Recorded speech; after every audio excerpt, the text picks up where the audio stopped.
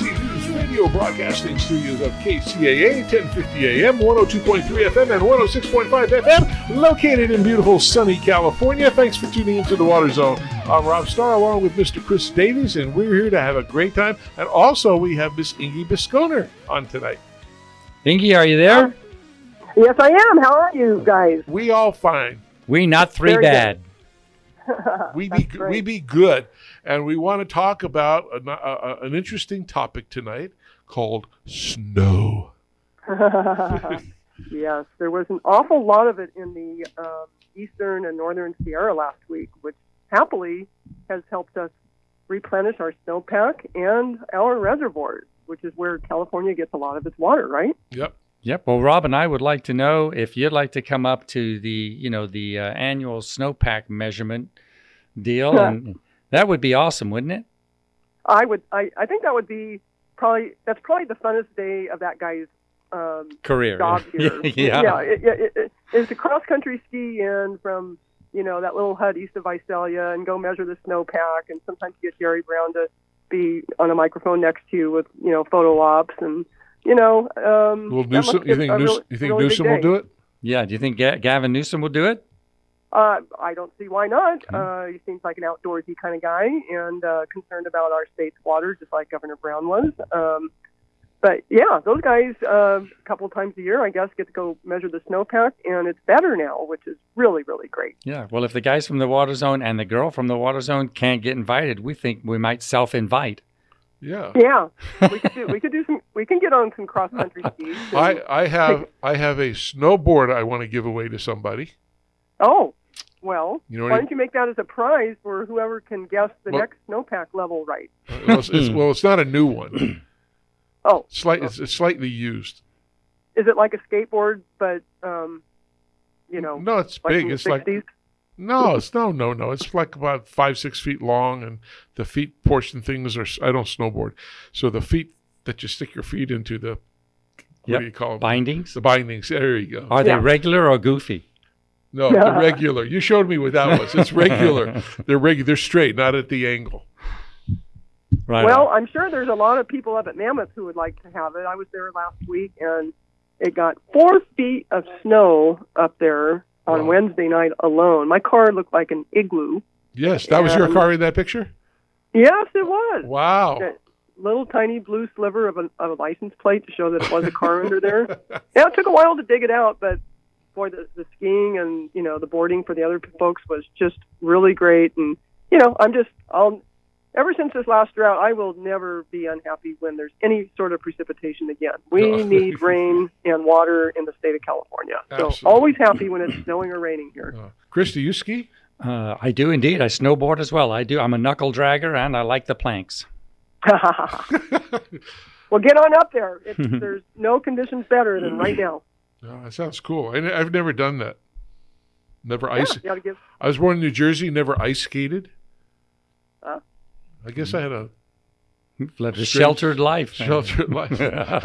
But I know I'm not crazy because my mom had me tested. Yes. No, just kidding. All right. So where are we at on the snowpack? I see percentages over 100%. So what's the latest data? Yeah, I think it's something like 115% of average as of Tuesday. So that's really good. And most of the reservoirs, mostly in Northern California, have been more than half replenished. Now, I know there's also some technicalities about how much water is in the snowpack, and I think that's a little bit less than normal. But moisture content, yeah. Yeah, moisture content. But yeah, I mean, basically the headlines are Sierra snowpack is 4 times the size it was this time last year, so it's all good. But I do understand that we're not going to get any more snow the rest of the month. That's right. We have a high pressure area over the west. That's right. And it's actually quite warm in the western Sierra, like the area east of Modesto and Fresno and so forth. So some of it might be melting, which is, part of our conundrum with, weather change and climate change that, our snowpack is going to melt earlier and we have to do our best to capture it and manage it. So just because we get the snow, we're not out of the woods. We need to keep it up there if possible. Sure. Hey, Chris, you're a music buff, right?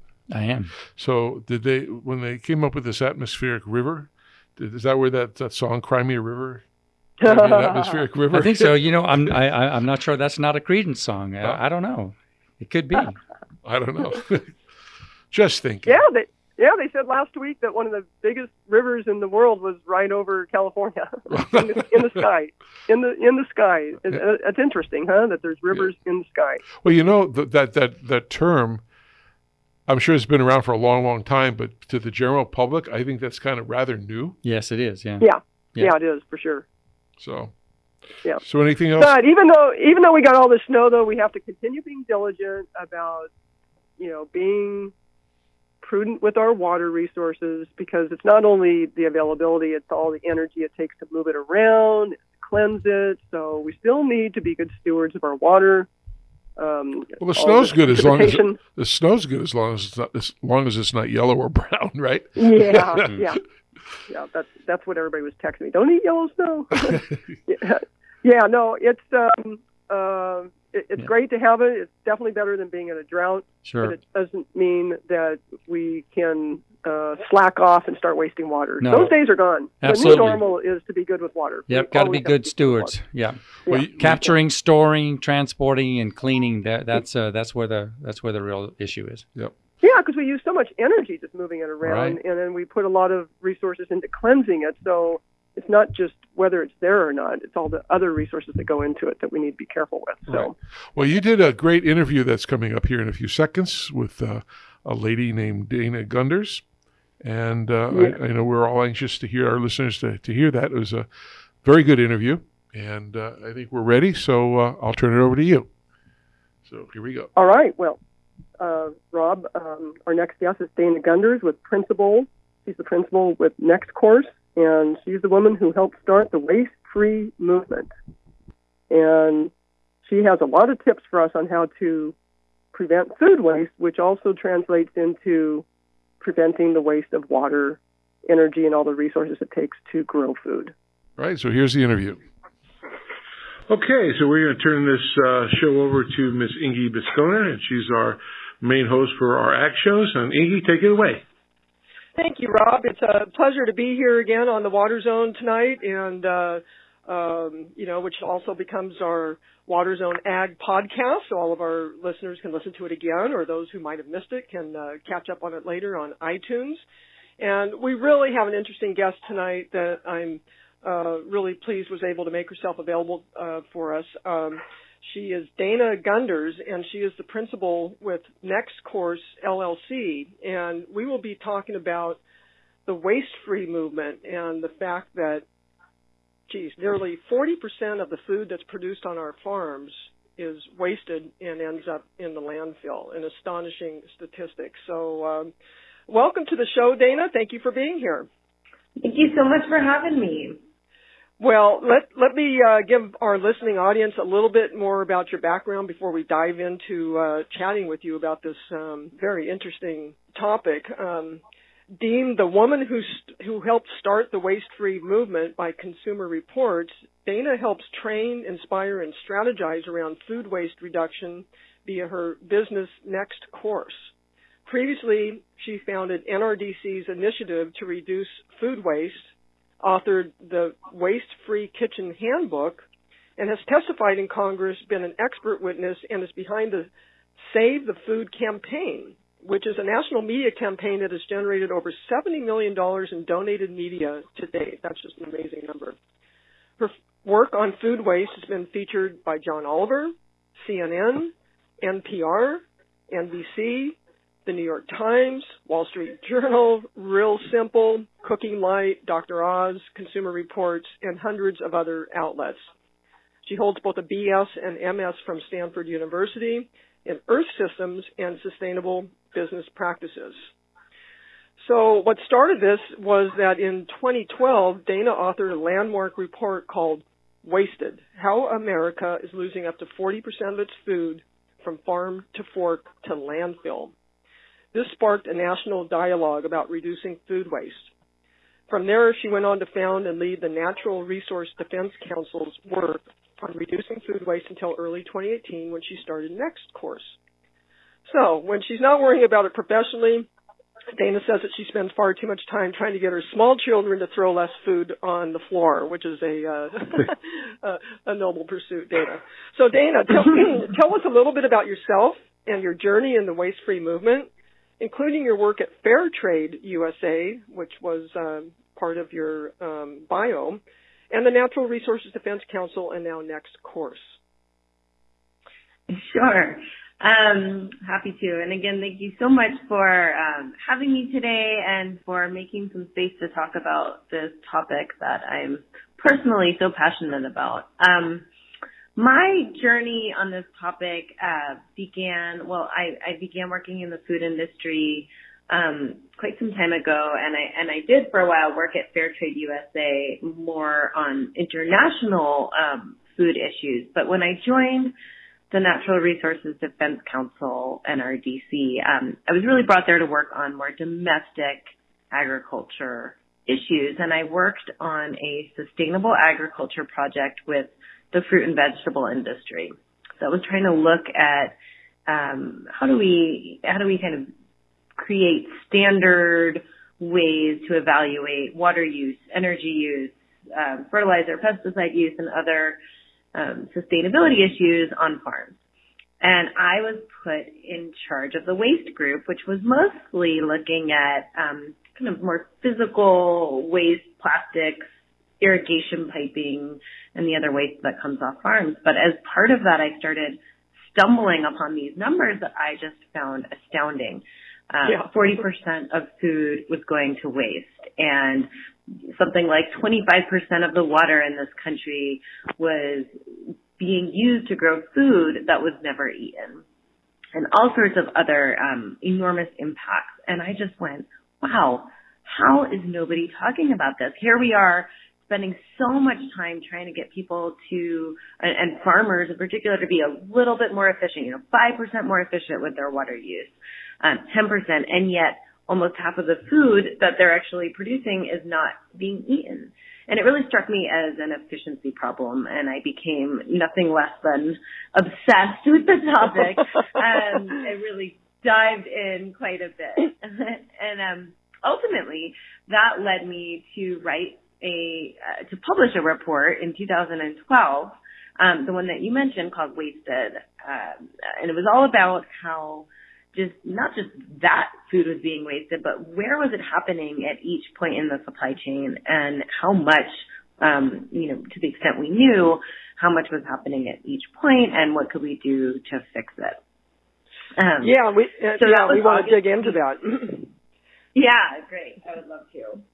That was August 23rd, 2012, and I like to say there must not have been much else going on in the world that day, because CNN actually put this report on their breaking news headlines. Wow. And and there I was with, no experience, and the next, all the other news stations grabbed it, and I found myself on NBC Nightly News the next night, talking about this topic. And to be honest, it has been like drinking out of a fire hose ever since then. It's been tremendous just how much interest and attention and passion there is around trying to see less food go to waste in this country. And it's been remarkable to see how much work has increased on it ever since. Yeah, well, it's kudos to you for recognizing it when you were assigned to a project that wasn't actually this, and then this became the project. It is amazing that nobody's been talking about it, and it is so important. I learned about you through a YouTube video that the mayor of my city, Catherine Blakespeare, mayor of the city of Encinitas, posted on her Sunday morning newsletter, and it was called The Extraordinary Life and Times of a Strawberry. And it was surprisingly emotional. And I'd like I think you're behind this YouTube video. Tell us a little bit more about that project, and then we'll dive into this entire farm to fork to landfill process in general. Sure. Well, that video, and I encourage anyone to find it, any of your listeners to find it and watch it. It's just 2 minutes. was the debut of a larger campaign that we launched in cooperation with the Ad Council called Save the Food. And the campaign was really meant to not just build awareness that, wow, there really is food going to waste, but also give people really specific strategies on how they can waste less food in their own lives. But when we were doing the research and development for the campaign, we found that part of the issue is that people don't realize that they waste food. And another part of the issue is people don't really realize how much goes into growing food and getting it to their tables. And so we chose for the big debut video for that campaign to tell the story of a strawberry, from seed to supermarket to someone's home. And I won't entirely spoil the ending, but it does grab everyone in a way that really sort of, I think, enlists people, if they weren't already, in really caring about your food and realizing just how much it takes to get food to our tables and trying to respect it a little bit more. Yeah, I think that's the key. I mean, people may not know or they really don't care, but I think the more they know, the more they will care. So that's why this is so important, to bring awareness, help people realize how much goes into producing food, which is a lot of what we talk about on the show, the Water Zone, because we're talking about agricultural irrigation, all the other resources that go into producing a crop and how we can do that better. So that's really focused on the production side, and this, of course, is focused on, hey, consumers, don't waste, all of this hard-earned food that was produced. So, in view of hunger in the world and all the resources, including water, that are required to produce food, where in your research has it been shown that the food is being wasted? I'm sure there's many touch points where this occurs. There absolutely are, and I'll preface this and any other numbers I threw out there by saying that the data we have on this topic is very rudimentary, and it's a hard thing to get really good information on. So with that caveat, the best we can tell is that consumers, like you and I in our homes, collectively actually waste more food than any other part of the supply chain. So more than restaurants or farms or supermarkets. After consumers, the food service and restaurant industry wastes, the second most. And from there it goes farms, supermarkets, and other parts of the supply chain. So there really is great opportunity as individuals to make a difference on this issue, not only because we are the greatest source of how much food is going to waste, but also because food businesses, a lot of the waste that happens in our supermarkets, in our restaurants, is answering to consumer expectations. So the challenge, for instance, that a supermarket faces in carrying, the average supermarket carries about 50,000 different items. And they do that because we want to be able to walk in and get a pineapple, any day of the year until 9 p.m. And there's sort of an inherent challenge in carrying that type of inventory, but it's really answering to what we as consumers expect. And similarly, restaurants, there's a certain amount of spaghetti that we expect to get for $10. And they're serving large portions. They're carrying lots of menu items in order to give us choice. And it's those sorts of things that are often leading to a lot of the waste in their operations. So whether it's directly or indirectly, I do think that we kind of as individuals and collectively as society and the social norms that we have quite a bit of influence. Yeah, I mean, people basically, their behavior and the power of the dollar, the purchasing power of the dollar can change everything, as we know. So if consumers are wasting the most, that is the target. And then they, in turn, when when hopefully they change their behavior, can help the food service and the farms and the supermarkets do the same too. What do you think is the easiest to change? What's the low-hanging fruit to solve this problem? Is it in our own kitchens, or even though most of the waste doesn't occur in grocery stores, is that an easier place to start rather than people's behavior, which is probably the hardest thing to change? Right. No, I think you hit the nail on the head there. It would be great to be able to kind of flip a wand and change people's behaviors in homes. I do think that, consumer behavior is not an easy thing to take on. And because it is more concentrated in other parts of the food system, those can be easier places to start.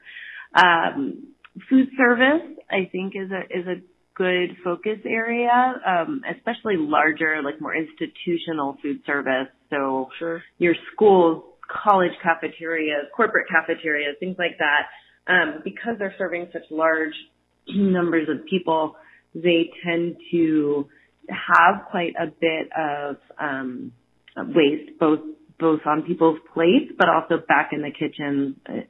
They're overproducing. They have an extra tray of mac and cheese or chicken parm or something that's sitting back there.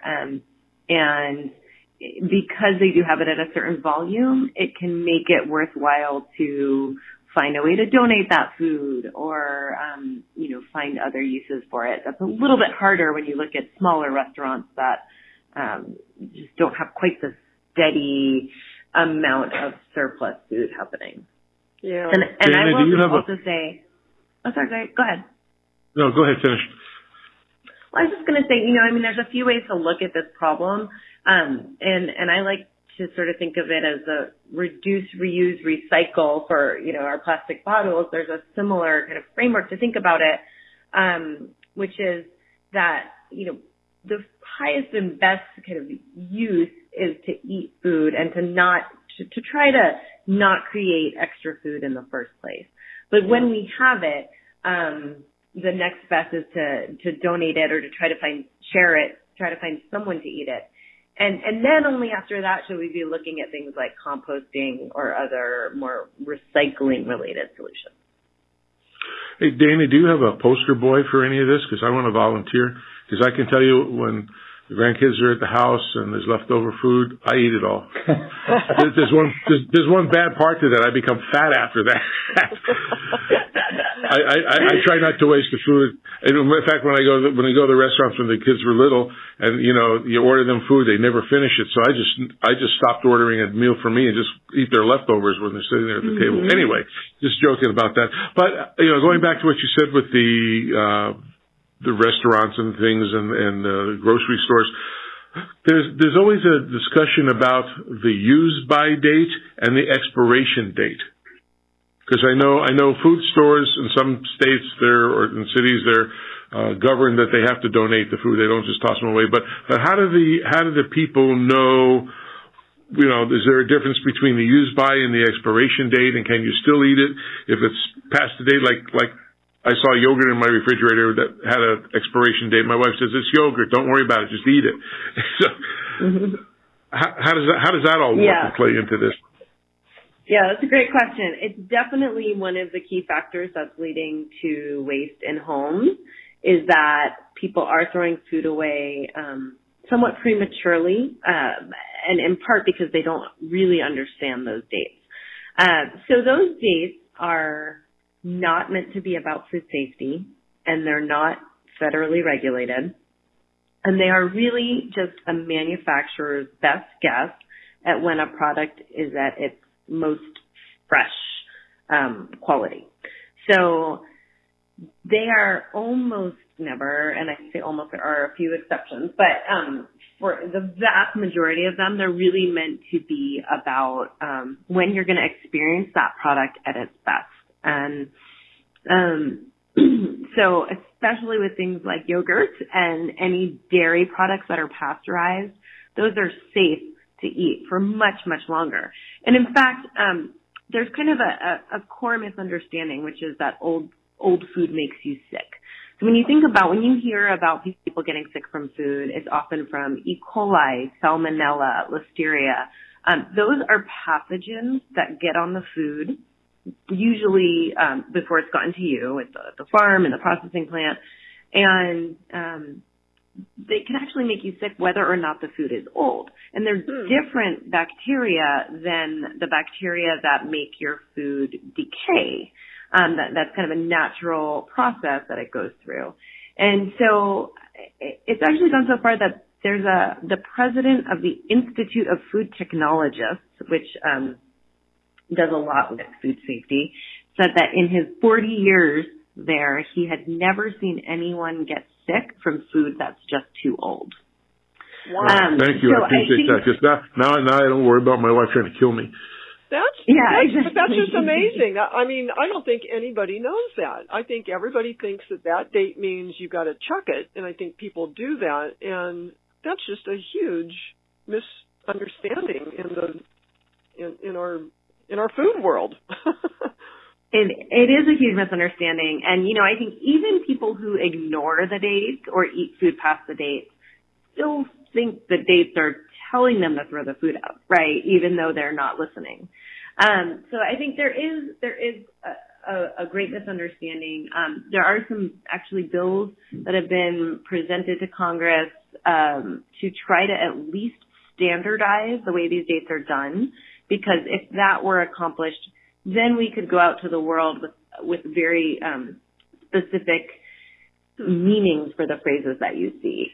And one of the challenges right now is that because there are really no federal regulations like governing the use of those dates, it's hard for me to say to you, when you see Best By, it means this, or when you see Used By, it means this, because there's no really standard ways that those phrases are used. Yeah, and nobody really wants to stand up and shout that out because there's liability involved if you get it wrong. But I can tell you, I think most people think that they get sick from old food, and you're saying that that's just really not the case. It had a pathogen on it or not, and that's what makes you sick. Within reason, that's not. I guess a better way to say it is we are very well equipped to know when we should not eat food, right? So if something tastes bad or smells bad or is slimy and kind of turns us off, don't eat that food. That's the kind of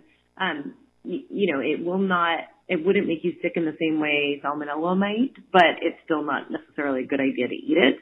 But if it looks fine, smells fine, tastes fine, and it's just past the date, then you're probably in pretty good shape. And if you have any sort of doubt with a product like, say, deli meat, then go ahead and cook it. Well, I know that you've written. Go ahead, Rob. You had a question? Oh, no, just real quick. I know, I don't know if they still do this, but I know years ago when I was growing up, you go to the store and you see Wonder Bread, for example. I'm just using their name as a name here.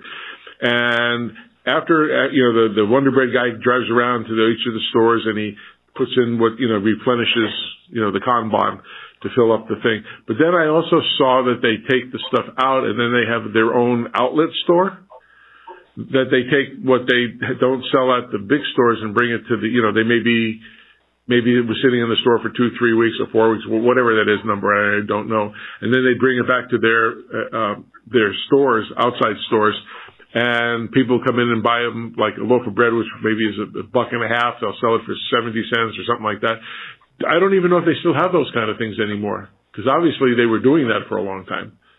Chris, have you seen anything like that? You can still buy day-old bread and things like that even in the stores, right? No. It'll be discounted. Yeah, well, I grew up near one of those bakery outlets too, so I know exactly what you mean.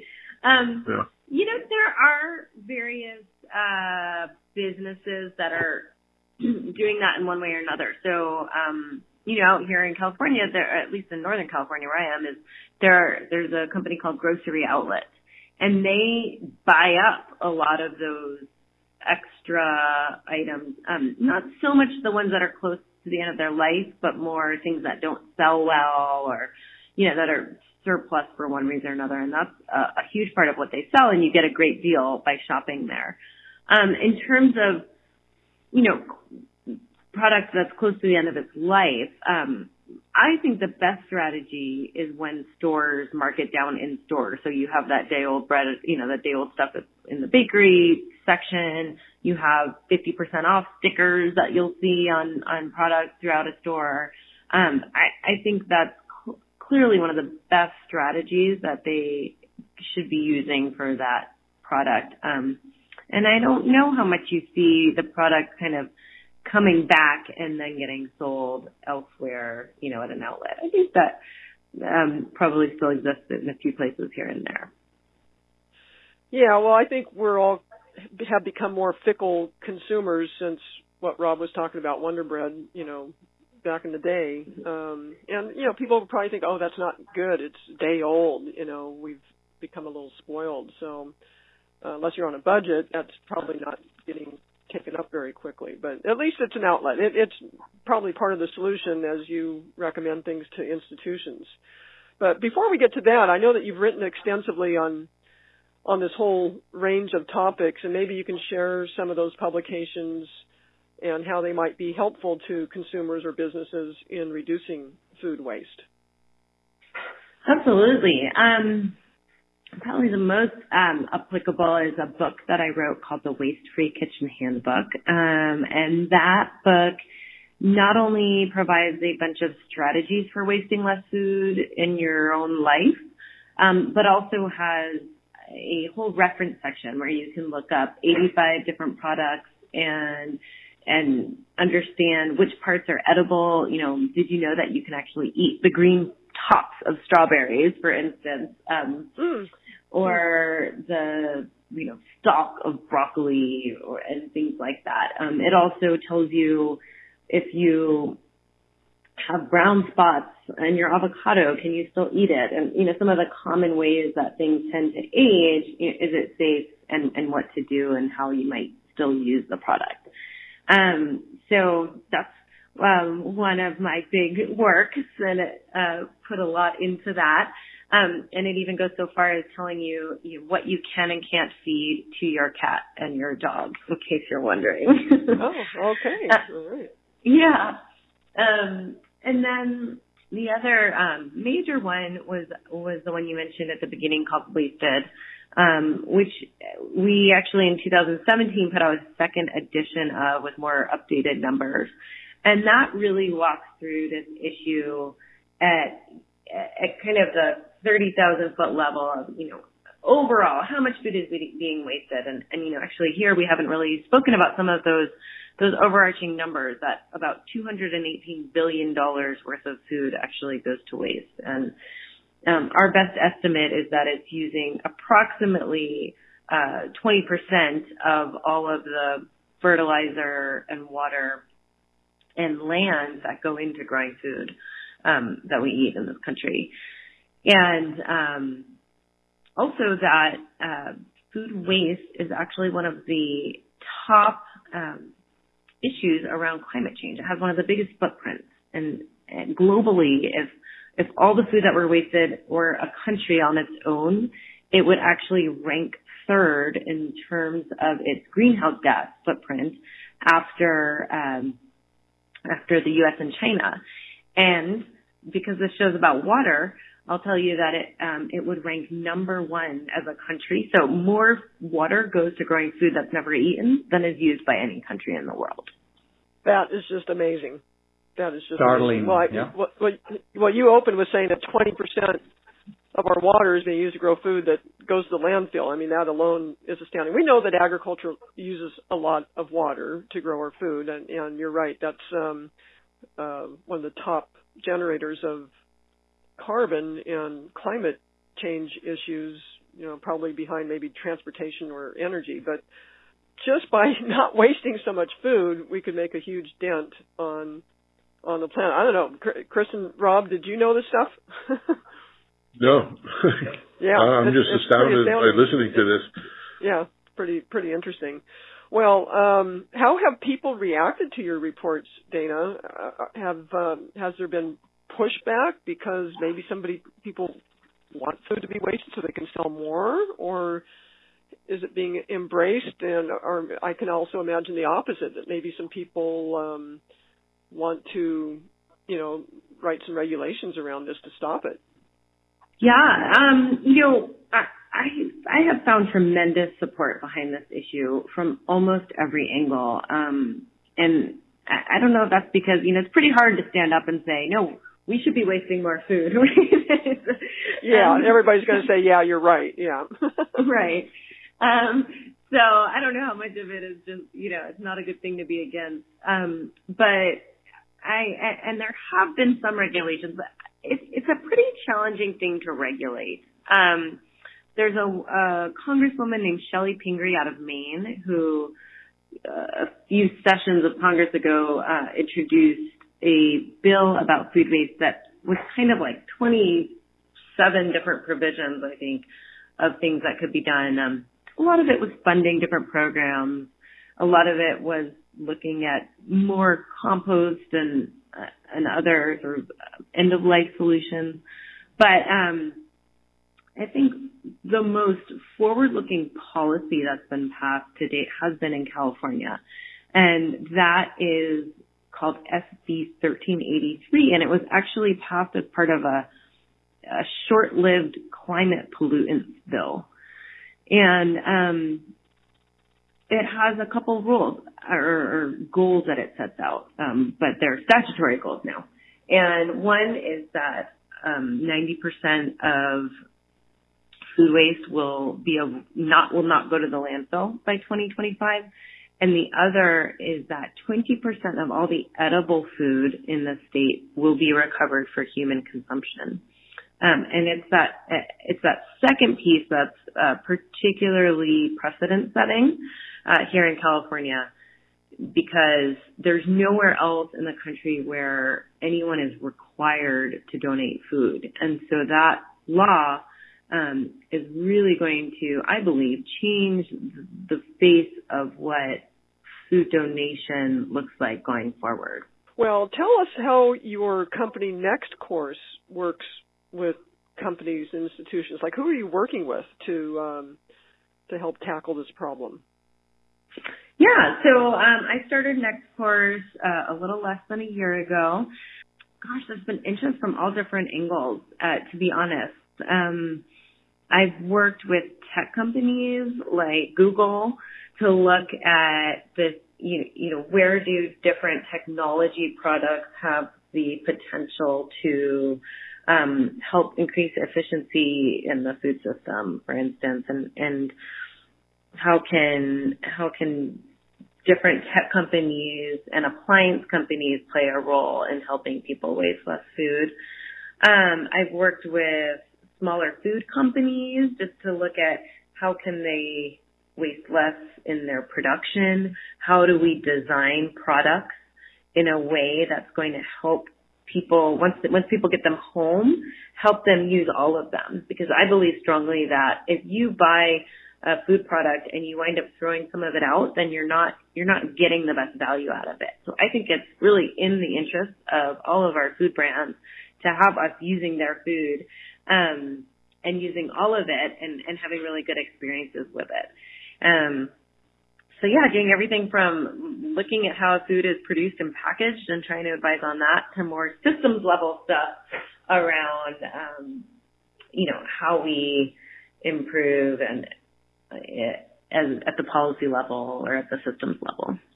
Yeah, well, I bet it's not a crowded space. There's probably not a lot of people that do that for people like Google. Or are you finding lots of competition there?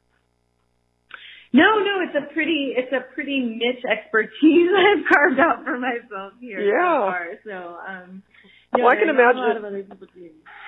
I can imagine the Google or the tech executives going, what sort of app or gadget can we create to help people solve this problem? Like having, you're going to get an alert from your refrigerator saying that your yogurt, is nearing its prime. I don't know. Right. No, exactly. No, there's lots of people working on apps like that, and that's another thing I've been doing is advising, startups and then investors on, which ideas I think are going to really move the needle and be useful. Very cool. Well, what would you? Go ahead. Hey, this is Chris Dana. I'd like to ask a question because I did a little research on the website, and I thought maybe some of the listeners would like to hear sort of quantifiable numbers, if you'd care to share them, or I have them right here on my screen, about what the cost of that 40% of wasted food is, right? And I know that there's some research that's been done of how many billions of dollars that is, and what greenhouse gas effects are involved, and all that kind of stuff. Are you able to share some of those quantifiable numbers with us? Yeah, sure. Well, around the economy, about $218 billion worth of food is going to waste. For the average household, that boils down to about $1,800 a household per year, which is real money. And if you just think about it in your own lives, I think one of the things about this is that people don't, it's really hard to see when you waste food. And we're so price sensitive when we're in the store. 10 cents might sway us one way or another, but as soon as we get home, that math goes out the window. So that $10 a pound salmon, after we cook it and don't eat a quarter of it, we don't sit there and go, oh, that was $2.50, right? But I think if you sort of think in your own life about some of the things you buy, and certainly some of the higher priced items you buy, you can see that it can add up. In terms of other numbers, I can tell you that we as consumers waste about 10 times more food than someone in Southeast Asia, and about 50% more now than we did in the 1970s. Those are just stunning numbers. I'm reading another one here that says, when you consider what it takes to grow and cool, transport, store, cook, and dispose of all that wasted food, right? You're talking about 3 times as much food as would be needed to feed about 42 million people their total diet. That's just amazing.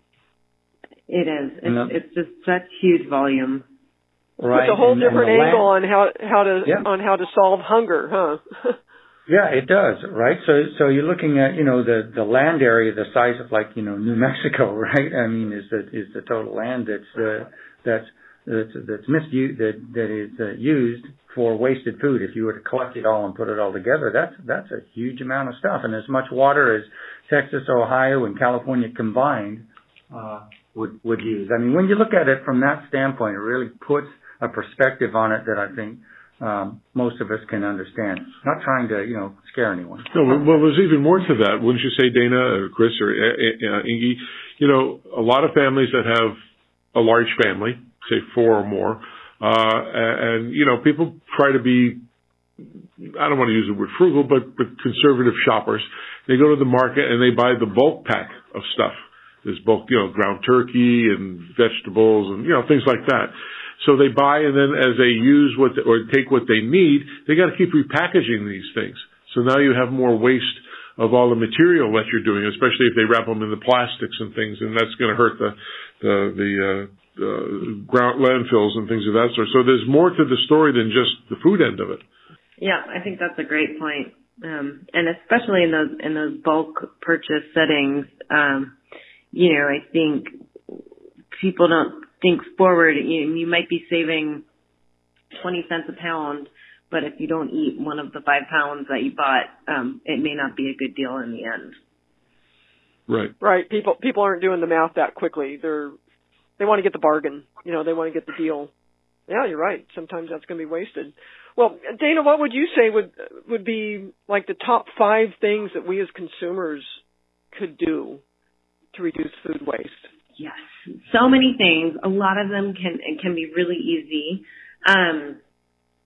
So first, I think it's really important to be realistic when you're at the store. Shopping is where we commit to the food, and a lot of times we're very aspirational at the store. We think about we're gonna cook something new or eat great or feed our kids well, and then the reality hits and the week happens and we don't really follow through with that. So I think being realistic about the specific week ahead is a really key strategy, whatever that means for you. If you can plan your meals and have a shopping list, even better. That's been shown to not only save time and have people eat healthier, but also save money and lead to less food waste. So those are great on the shopping side. And then once you get that food home, I think our freezing food is a great strategy. Our freezers, in my opinion, are vastly underutilized, and we tend to think of them as like long-term storage strategy. But really, I think freezing food, particularly leftovers, for just a few days can lead to it being used much more fully, because oftentimes we get sick of leftovers, or we don't, sort of have the time or the right meal to eat them, and they wind up going to waste. It's actually the second most wasted food in our fridge is leftovers. So freezers, a great way. And then one other is to try to create, a night of the week or periodic meals where you're really just trying to use up what you have.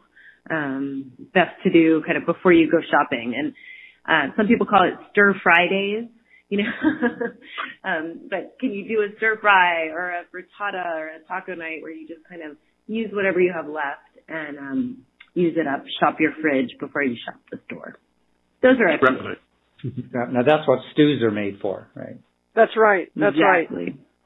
Do you remember the Moosewood cookbook? I can't remember the name of the author, but she had a recipe in there that was totally what you just said. It was based on what was left in the refrigerator, and she made like a perfect protein salad, which is a fabulous salad. I love it. But it was basically used what was left in her fridge that day.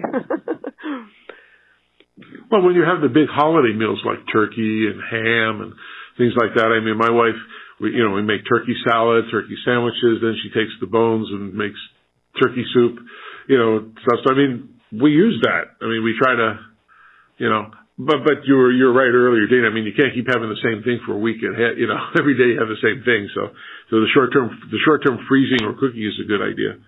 Yeah. Yeah, and there's so many foods that we can freeze that people don't realize. You can freeze milk, you can freeze cheese. It's best if you shred it and then use it in cooking after. You can freeze eggs if you crack them out of their shell and scramble them but don't cook them. Bread is especially fresh bread is a great thing to freeze because it really preserves the quality. And that's the thing about the freezer is that it preserves nutrients better than our refrigerators do. So that is another great reason to really think about all the things you can freeze. I often freeze like the other half of the pasta sauce jar because I can't seem to use it up, in time. So things like that as well. The bread seems to be the hardest. Like we'll go to the store and we'll buy. They announce, hey, our fresh baguettes are done, and or French bread, and we go buy it and we have it. We don't eat the whole thing because it's pretty big. But then when you put it back in the bag and like the next day, it's like hard as a rock. And unless you're going to make bread pudding out of it, you try to stick it in the freezer, but then it doesn't come out the same way. It doesn't taste like that fresh, hot bread with great butter on it. And well, then you grate it and use it for breadcrumbs, Exactly. Yeah, that's a good idea. That's a great idea. Now it becomes croutons. That's what I do with it. I like that. Hey, Dana, I know that Inge's already asked you about what companies and institutions you work for, but in your line of work there, are there any associations or events, trade shows, summits, and stuff like that associated with your industry? There have been occasional sort of food waste summit type of events, but more generally, I think we're starting to see that almost any conference, association event that is looking at sustainable food is often including programming about how can we, waste less for whatever industry that may be. So, and to me, that's a success because this is really an issue that needs to be integrated into the rest of a business model or operations. And so kind of segmenting it out from a business perspective doesn't really make sense. It's more about how do you find the efficiencies within your own business and within your sector. Yeah. Well, Dana, is there anything else that you'd like to add before we sign off on this segment of the Water Zone Ag Podcast? And where can people get a hold of you if they want to ask you questions? Yeah. Oh, yeah. Thanks. I can be found at nextcourse.co, so .co. And last thoughts, I would say, no matter how sustainably we grow our food, if we're not using it, it's a terrible use of resources. And so, finding ways, even if it takes a little more effort, to really make sure we're using our food is truly one of the lowest hanging fruit in this whole sustainability picture. So, thank you so much for chatting with me about it. And, I'd be happy to answer your listeners' questions. I'll just mention my website one more time, and that's www.nextcourse.co. Yeah, and I'd say everybody who's listening and all of their friends and families ought to get this book, The Waste-Free Kitchen Handbook. It sounds like there's just a ton of wonderful tips and resources in there. And for the wonks out there, maybe read the report Wasted, How America is Losing Up to 40% of its food from farm to fork to landfill, which is kind of what started all this. Yeah, Dana, thank you so much for the work that you do and for the education you provided us today and our listening audience. I wish you luck, and let's keep in touch. Let us know how the Water Zone can help you communicate your message even further here down the road. Well, that sounds great, and thanks again for the talk and the opportunity to share.